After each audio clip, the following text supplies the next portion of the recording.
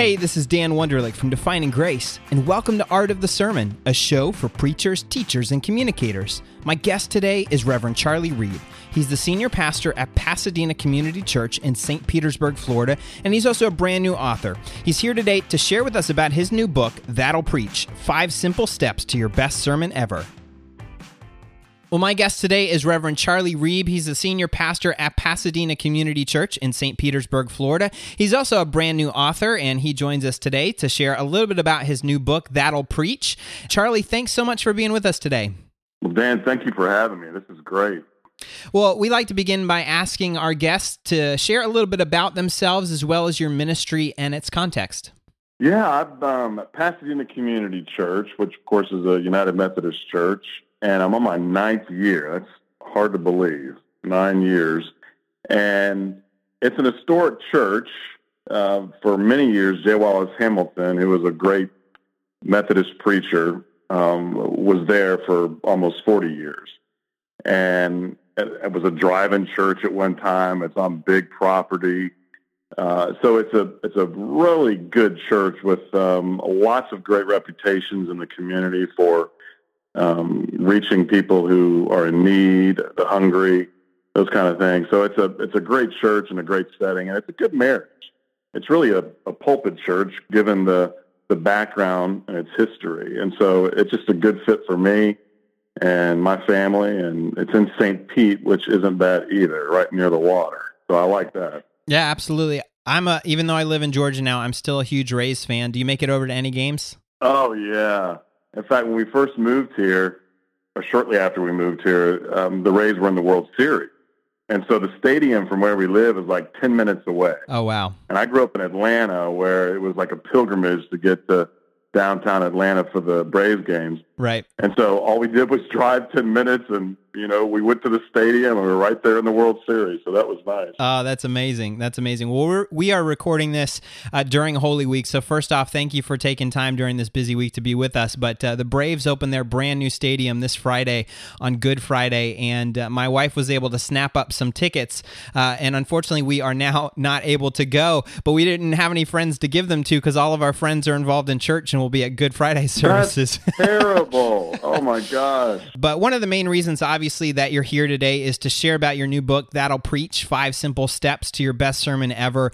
And we'll dive into the specifics of the book soon, but the first kind of in-depth question we always ask our guests is about the guiding principles for their preaching, or even if they have a mission statement. And having read the book, you basically lay all of that out for us in the book. And so why don't you give us an overview or a summary sort of 30,000-foot view of your approach to preaching and how you laid it out here in the book?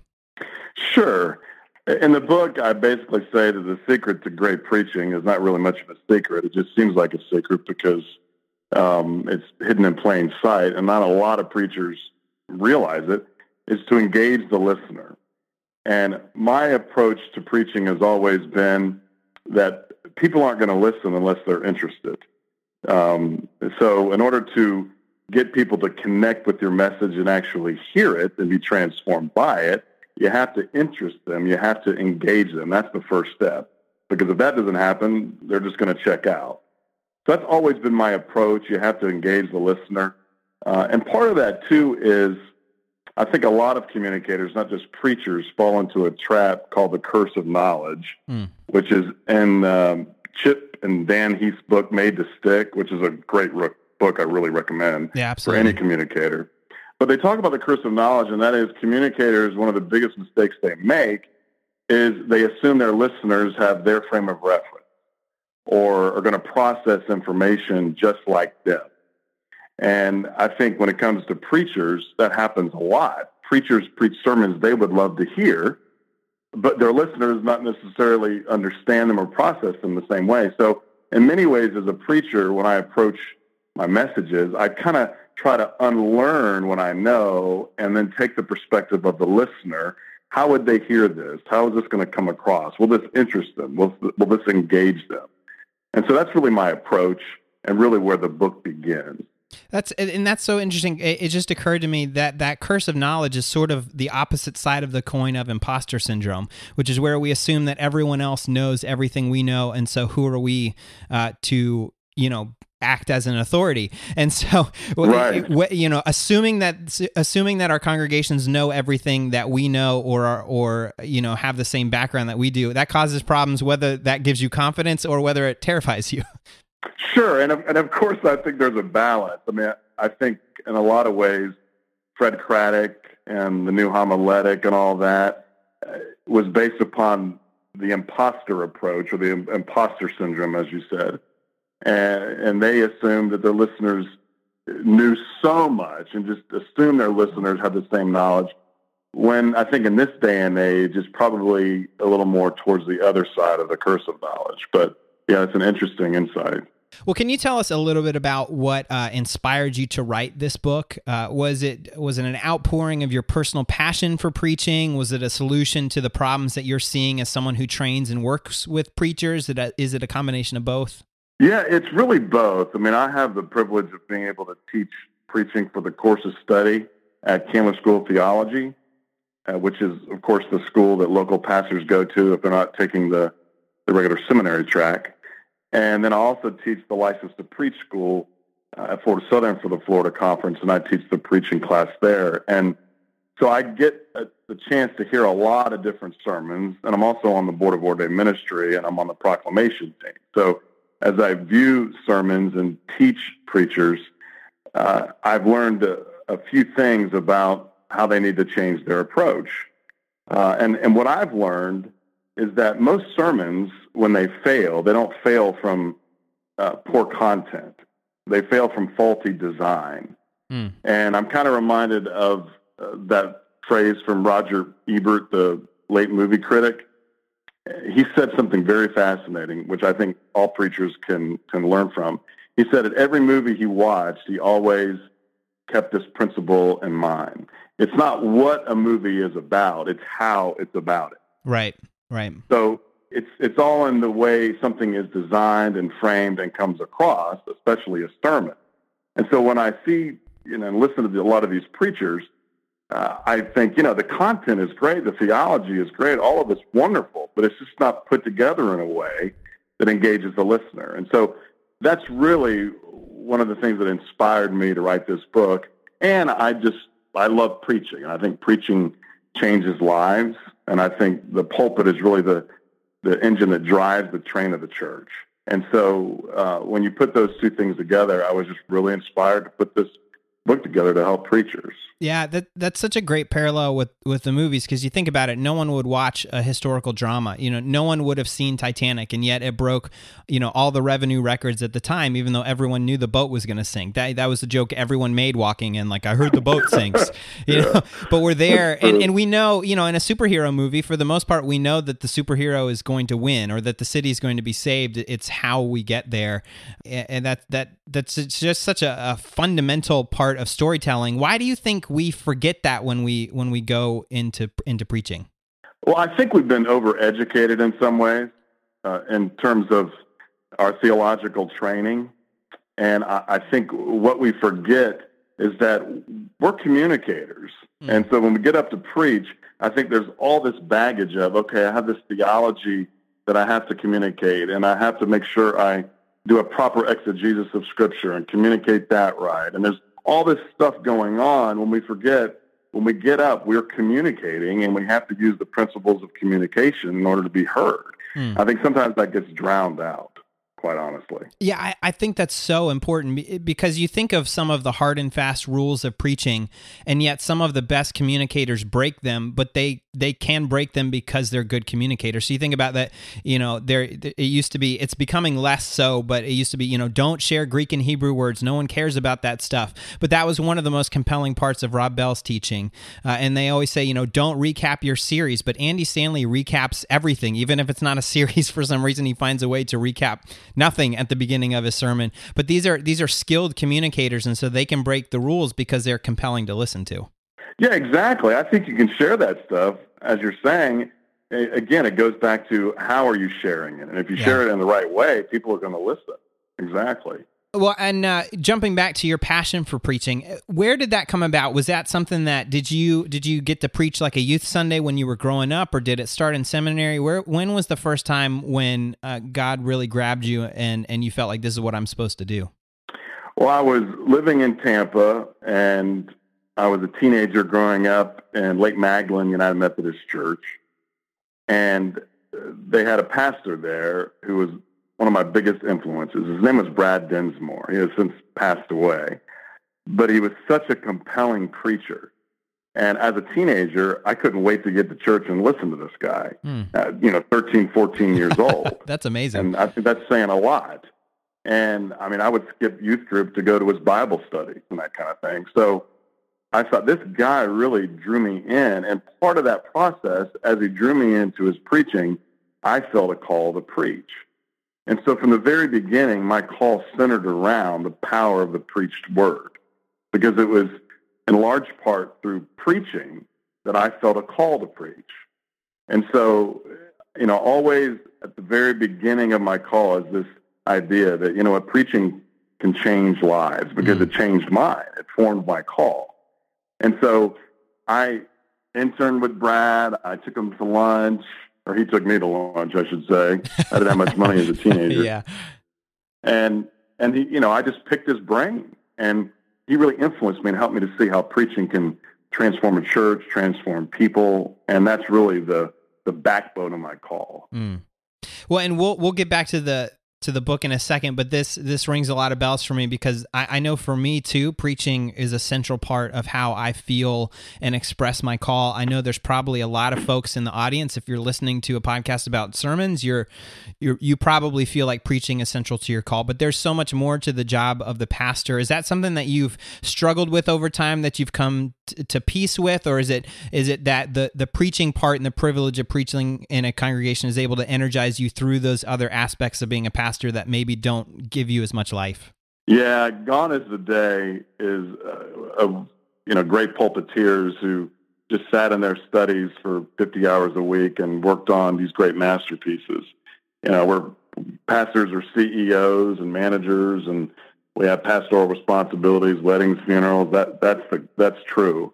But having said that, I will say this: I think every pastor, in my opinion, anyone who's going into parish ministry at all, I think they have to make a decision early on what's going to be their priority. Now, it doesn't mean they're going to neglect other things, but I think at the very beginning they have to decide, am I going to put a lot of energy into preaching and become really effective in that area, or am I going to be okay in that area but focus more on pastoral care or management or administration? I don't think you can do all of them really well. I think you have to pick one and then try to do others fairly well. So what I have done since the very beginning in my ministry is I've told churches that I go to that preaching is my number one priority. Now, it doesn't mean I'm not going to focus on these other areas, but just know how much impetus I put into preaching, and that it is a priority. And I found that they respect that. Well, we'll jump back to some of the topics from the book. You mentioned a tension between the Bible being the Word of God, the foundation for the truth and the good news that we're proclaiming, but at the same time, there is a growing biblical illiteracy and a perceived lack of relevance for it in our daily lives. And so can you talk a little bit more about this paradox and how this structure you're teaching in the book kind of addresses this paradox? Yeah, and the good news is I think a lot of preaching in this day and age has come to understand this. There are some preachers that are still lagging behind, but you can't assume that your listeners on a Sunday morning or a Saturday night or a Sunday night or whenever you have worship are just dying to hear what the Bible has to say. So I've often said that one of the biggest mistakes preachers make, and I used to make it too when I first started to preach, is begin the sermon like this. Our scripture lesson for today is, Right. Oh gosh, I think that's the worst way to begin a sermon, because people are going to check out, or a lot of the listeners are, because they don't really see the Bible, a lot of them, as inspired. And as you mentioned, there's a lot of biblical illiteracy out there. So not only do they don't really respect the Bible, they really don't know much about it. And so I think you have to work harder than that. Hmm. And so the structure of my book, what it does is you only have a couple minutes to really get the attention of your listeners. And so I believe you have to help them or create a desire in them to really want to know what the Bible says. Yeah. And so once you've created that desire, then you can share Scripture, and then they can come to see how inspired it is and how it really connects with their lives. A section I found really interesting was a discussion on the importance of bold and passionate proclamation. You call us to create tension, to share the truth and grace found in the Bible, but then we need to passionately call people to action, helping them to connect with the why behind the action. Why is this such a critical step in a sermon? And can you share the things that you list in the book as factors that maybe have held us back from being passionate and bold in our calls to action?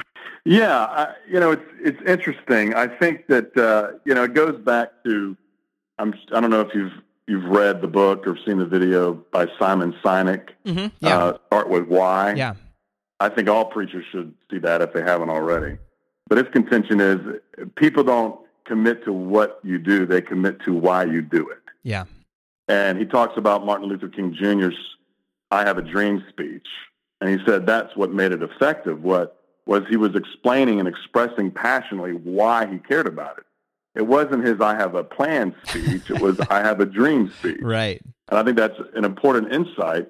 And so in the same way with preaching, the moment of proclamation is really when you tap into your convictions and you explain why the message is so important, not only to you, but to the world. And, I've always felt that if a preacher doesn't express his or her convictions, they're really not being faithful to their task. And so I think that there are a lot of reasons why in this modern era and in the mainline church too, that proclamation or bold and passionate proclamation and preaching that's convicted is really, we really don't experience it. It's not really, it's not really prevalent in the mainline church. And I think one of the reasons is, and I list this in my book, is that you really have this issue going on with the new homiletic, for example. Mm-hmm. Now, the new homiletic, which sounds kind of a geeky word, and I think some preachers who are listening may know what that is, but back in the 60s, preaching started to die because everyone in authority was being questioned, and that was just the way the 60s were. And so preachers were no exception. And so this whole idea of a preacher getting up and having authority and preaching, that was questioned. And so the result of that was a lot of seminaries didn't focus a lot on preaching anymore.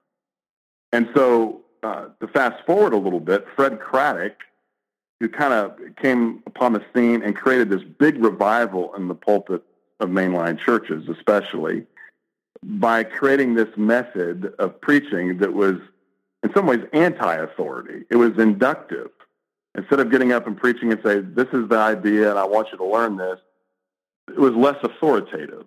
And it kind of began with questions and assumed listeners knew a lot and respected them more, I guess, and then ended with kind of open-ended conclusions. And so I think a lot of good is coming out of the new homiletic. I mean, you have great preachers like Barbara Brown Taylor and Fred Craddock and Eugene Lowry and all these people, and it's wonderful. Yeah.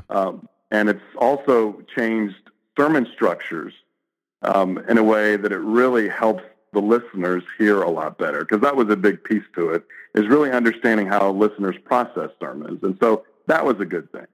But I think a shadow side to it is that it kind of softened preaching a bit and in many ways made the sermon turn into kind of a essay on Scripture. Kind of a soft essay on Scripture instead of a really penetrating proclamation of the gospel. And so I think that's the shadow side of the new homiletic and its influence. And I think that's one of the things. The other thing is, I think there's this underlying idea, and I don't know, maybe you can relate to this, Dan, and other preachers can, but in the mainline church, we're proud of our good theology and our good biblical interpretation, and how we have a solid understanding of these things. And I think sometimes, for some reason, we think that is million miles from being passionate and convicted. And we think that only people who are ultra-conservative can be convicted and passionate.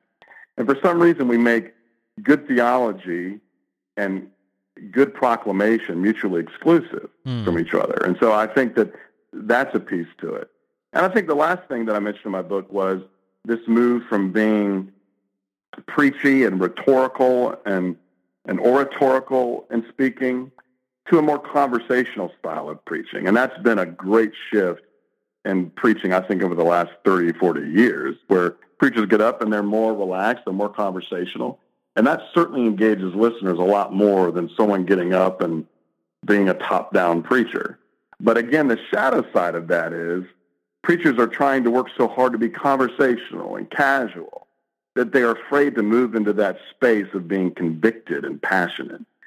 And I think those three things, for me, are the main reasons in the mainline church keeping us from being more passionate in our proclamation. Yeah, there's a lot of stuff just in those paragraphs in the book that I resonated with. I have a more conversational style, but yet I work myself up towards proclamation. So I kind of, start conversational to engage folks and bring them in. But, it's not necessarily, using business terms like hard sell and stuff isn't always, it can ruffle some feathers, but by the end, like, there is a reason that you are up there proclaiming, asking for people's attention.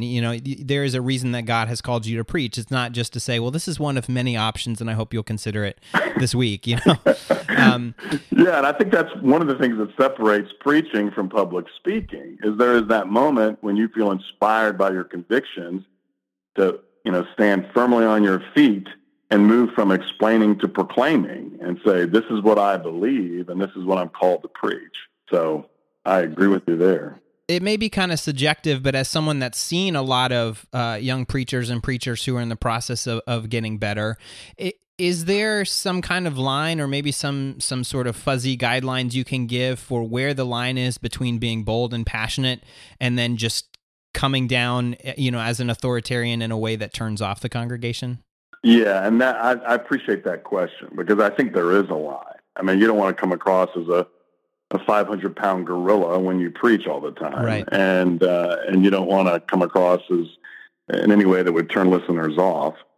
I think that, well, one, and this is kind of me shamelessly selling the book, but I think the method in my book, first of all, helps with that because once you get to the proclamation step, which is step 4 in the book, your listeners feel more connected with you and they trust you and respect you. And so really you've earned their trust if you do it right, I believe, to go into a convicted state of preaching that flows from your message and point. And I think the other thing is just generally we have to test ourselves to be sure that, number one, that it's coming from a place of love, and number two, that it's coming from a scriptural place. And at 3, I think we have to be self-aware. Is this anger towards a section of the church that I'm really upset at? Is this a pet peeve of mine that really doesn't deserve all this time in the pulpit? And I think you just have to be self-aware as a preacher too. Yeah. Well, I love the final step in your structure and even just the title of it, creating an explosion of inspiration.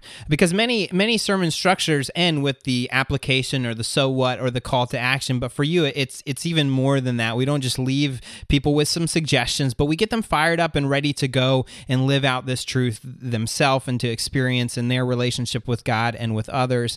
And this doesn't always mean that we finish big and loud. And you specifically say, to not always end your sermon the exact same way, because then it becomes a formula and people can tune out when things are exactly the same all the time. But I know for me, the end of sermons are typically a challenge. Sometimes it's like I'm running into a brick wall. I'm going 70 miles an hour and then just bam, stop dead, crashing the plane. Or I can be that pilot that circles the airport 35 times. He's coming in for a landing. Oh, no, just one more time around, without giving away this whole last step, because we still want our listeners to go check out the book. What advice do you have for us in this explosion of inspiration and landing the sermon the right way? No, and I really appreciate that question because I've never understood in public speaking circles and in preaching circles the whole concept of ending it with a call to action. Even beginning, as a young minister, when I would read books on homiletics or public speaking or whatever, so many of them, as you said, they end the message with some call to action. Well, I believe, and my book talks about it, that you need to give them a practical application for your message. But I think ending with that is just an ineffective way to do it. And the reason why I say that is because one of the things that psychologists have learned is that logic leads to conclusions, emotion leads to action. And so as they studied brain and human behavior, what really motivates us is emotion. And so the reason why I decided to end my structure or my steps this way is that people aren't going to be motivated to do anything unless they've been touched emotionally. And Maya Angelou, that great poet, had that wonderful quote that said, "People will forget what you said, they will forget what you did, but they'll never forget how you made them feel." And so I apply that to the last step and say, listen, aim for the heart. You've told them what they need to do, but you end the message with some powerful story, illustration that really touches their heart.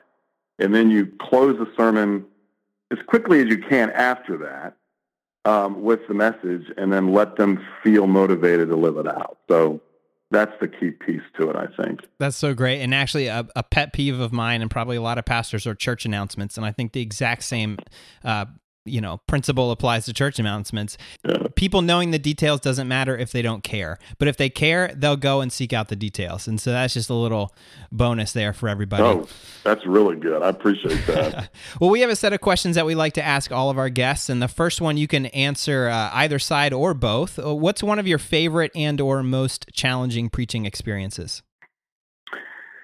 Well, that's a great question, because so often, and I think as a preacher you could relate to this, and some of the listeners can as well, is sometimes my favorite preaching experience is my last sermon. Right. Now, that's not always the case, but when I feel good about a particular message and I think, gosh, I appreciate that. God really guided me, it connected, and then I think, gosh, my sermons from a month ago were terrible, but this is pretty good. Yeah. And I think that's good because you're always improving. And I think in some ways it's my last sermon.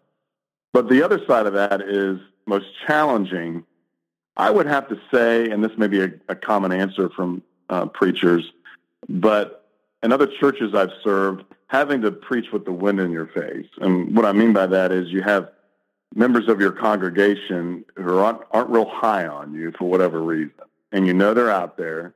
And they don't appreciate your ministry, and maybe some of them are trying their best to undermine you, and you still have to preach to them in love in the midst of all that. Right. And thankfully in this church, I really haven't had to face that very much. But other churches I have, and that's been difficult at times. Well, it just occurred to me, we have a topic that comes up frequently, and I should add this to our general questions. Do you prefer preaching Easter or Christmas Eve? Well, I prefer Easter, and I'll tell you honestly, at this church, I haven't preached on Christmas Eve. Well, I take that back. We have two big services. We have a big sanctuary, and the family service we have is at 5:00 with all the kids and families, and I don't even preach that service because trying to compete with all the excited kids right. and all that, I just don't even do it. But the late night service, I do preach. But which one do I prefer? I would say Easter. All right. Definitely Easter. Yeah. Well, who have been some of the most impactful preachers or non-preacher communicators in your life, and why? Well, first I have to say Brad Dinsmore, who I mentioned earlier. He was there at the very beginning of my call, and he was influential. Not only did God speak through him to call me to preach, but he really taught me the power of illustrating and the power of story in a sermon, and how important stories placed in a sermon perfectly work well. And that was really helpful. Bill Self, who actually dedicated my book to, who recently passed away, was another preaching hero of mine. And he was my preacher growing up in Atlanta at Waukesha Road Baptist. I grew up kind of a moderate Baptist. There was really a Methodist Baptist church theologically, but he was so passionate and he had good theology. And so he really taught me that, yeah, you can be a convicted, passionate preacher and have really good theology. And so he really married the two.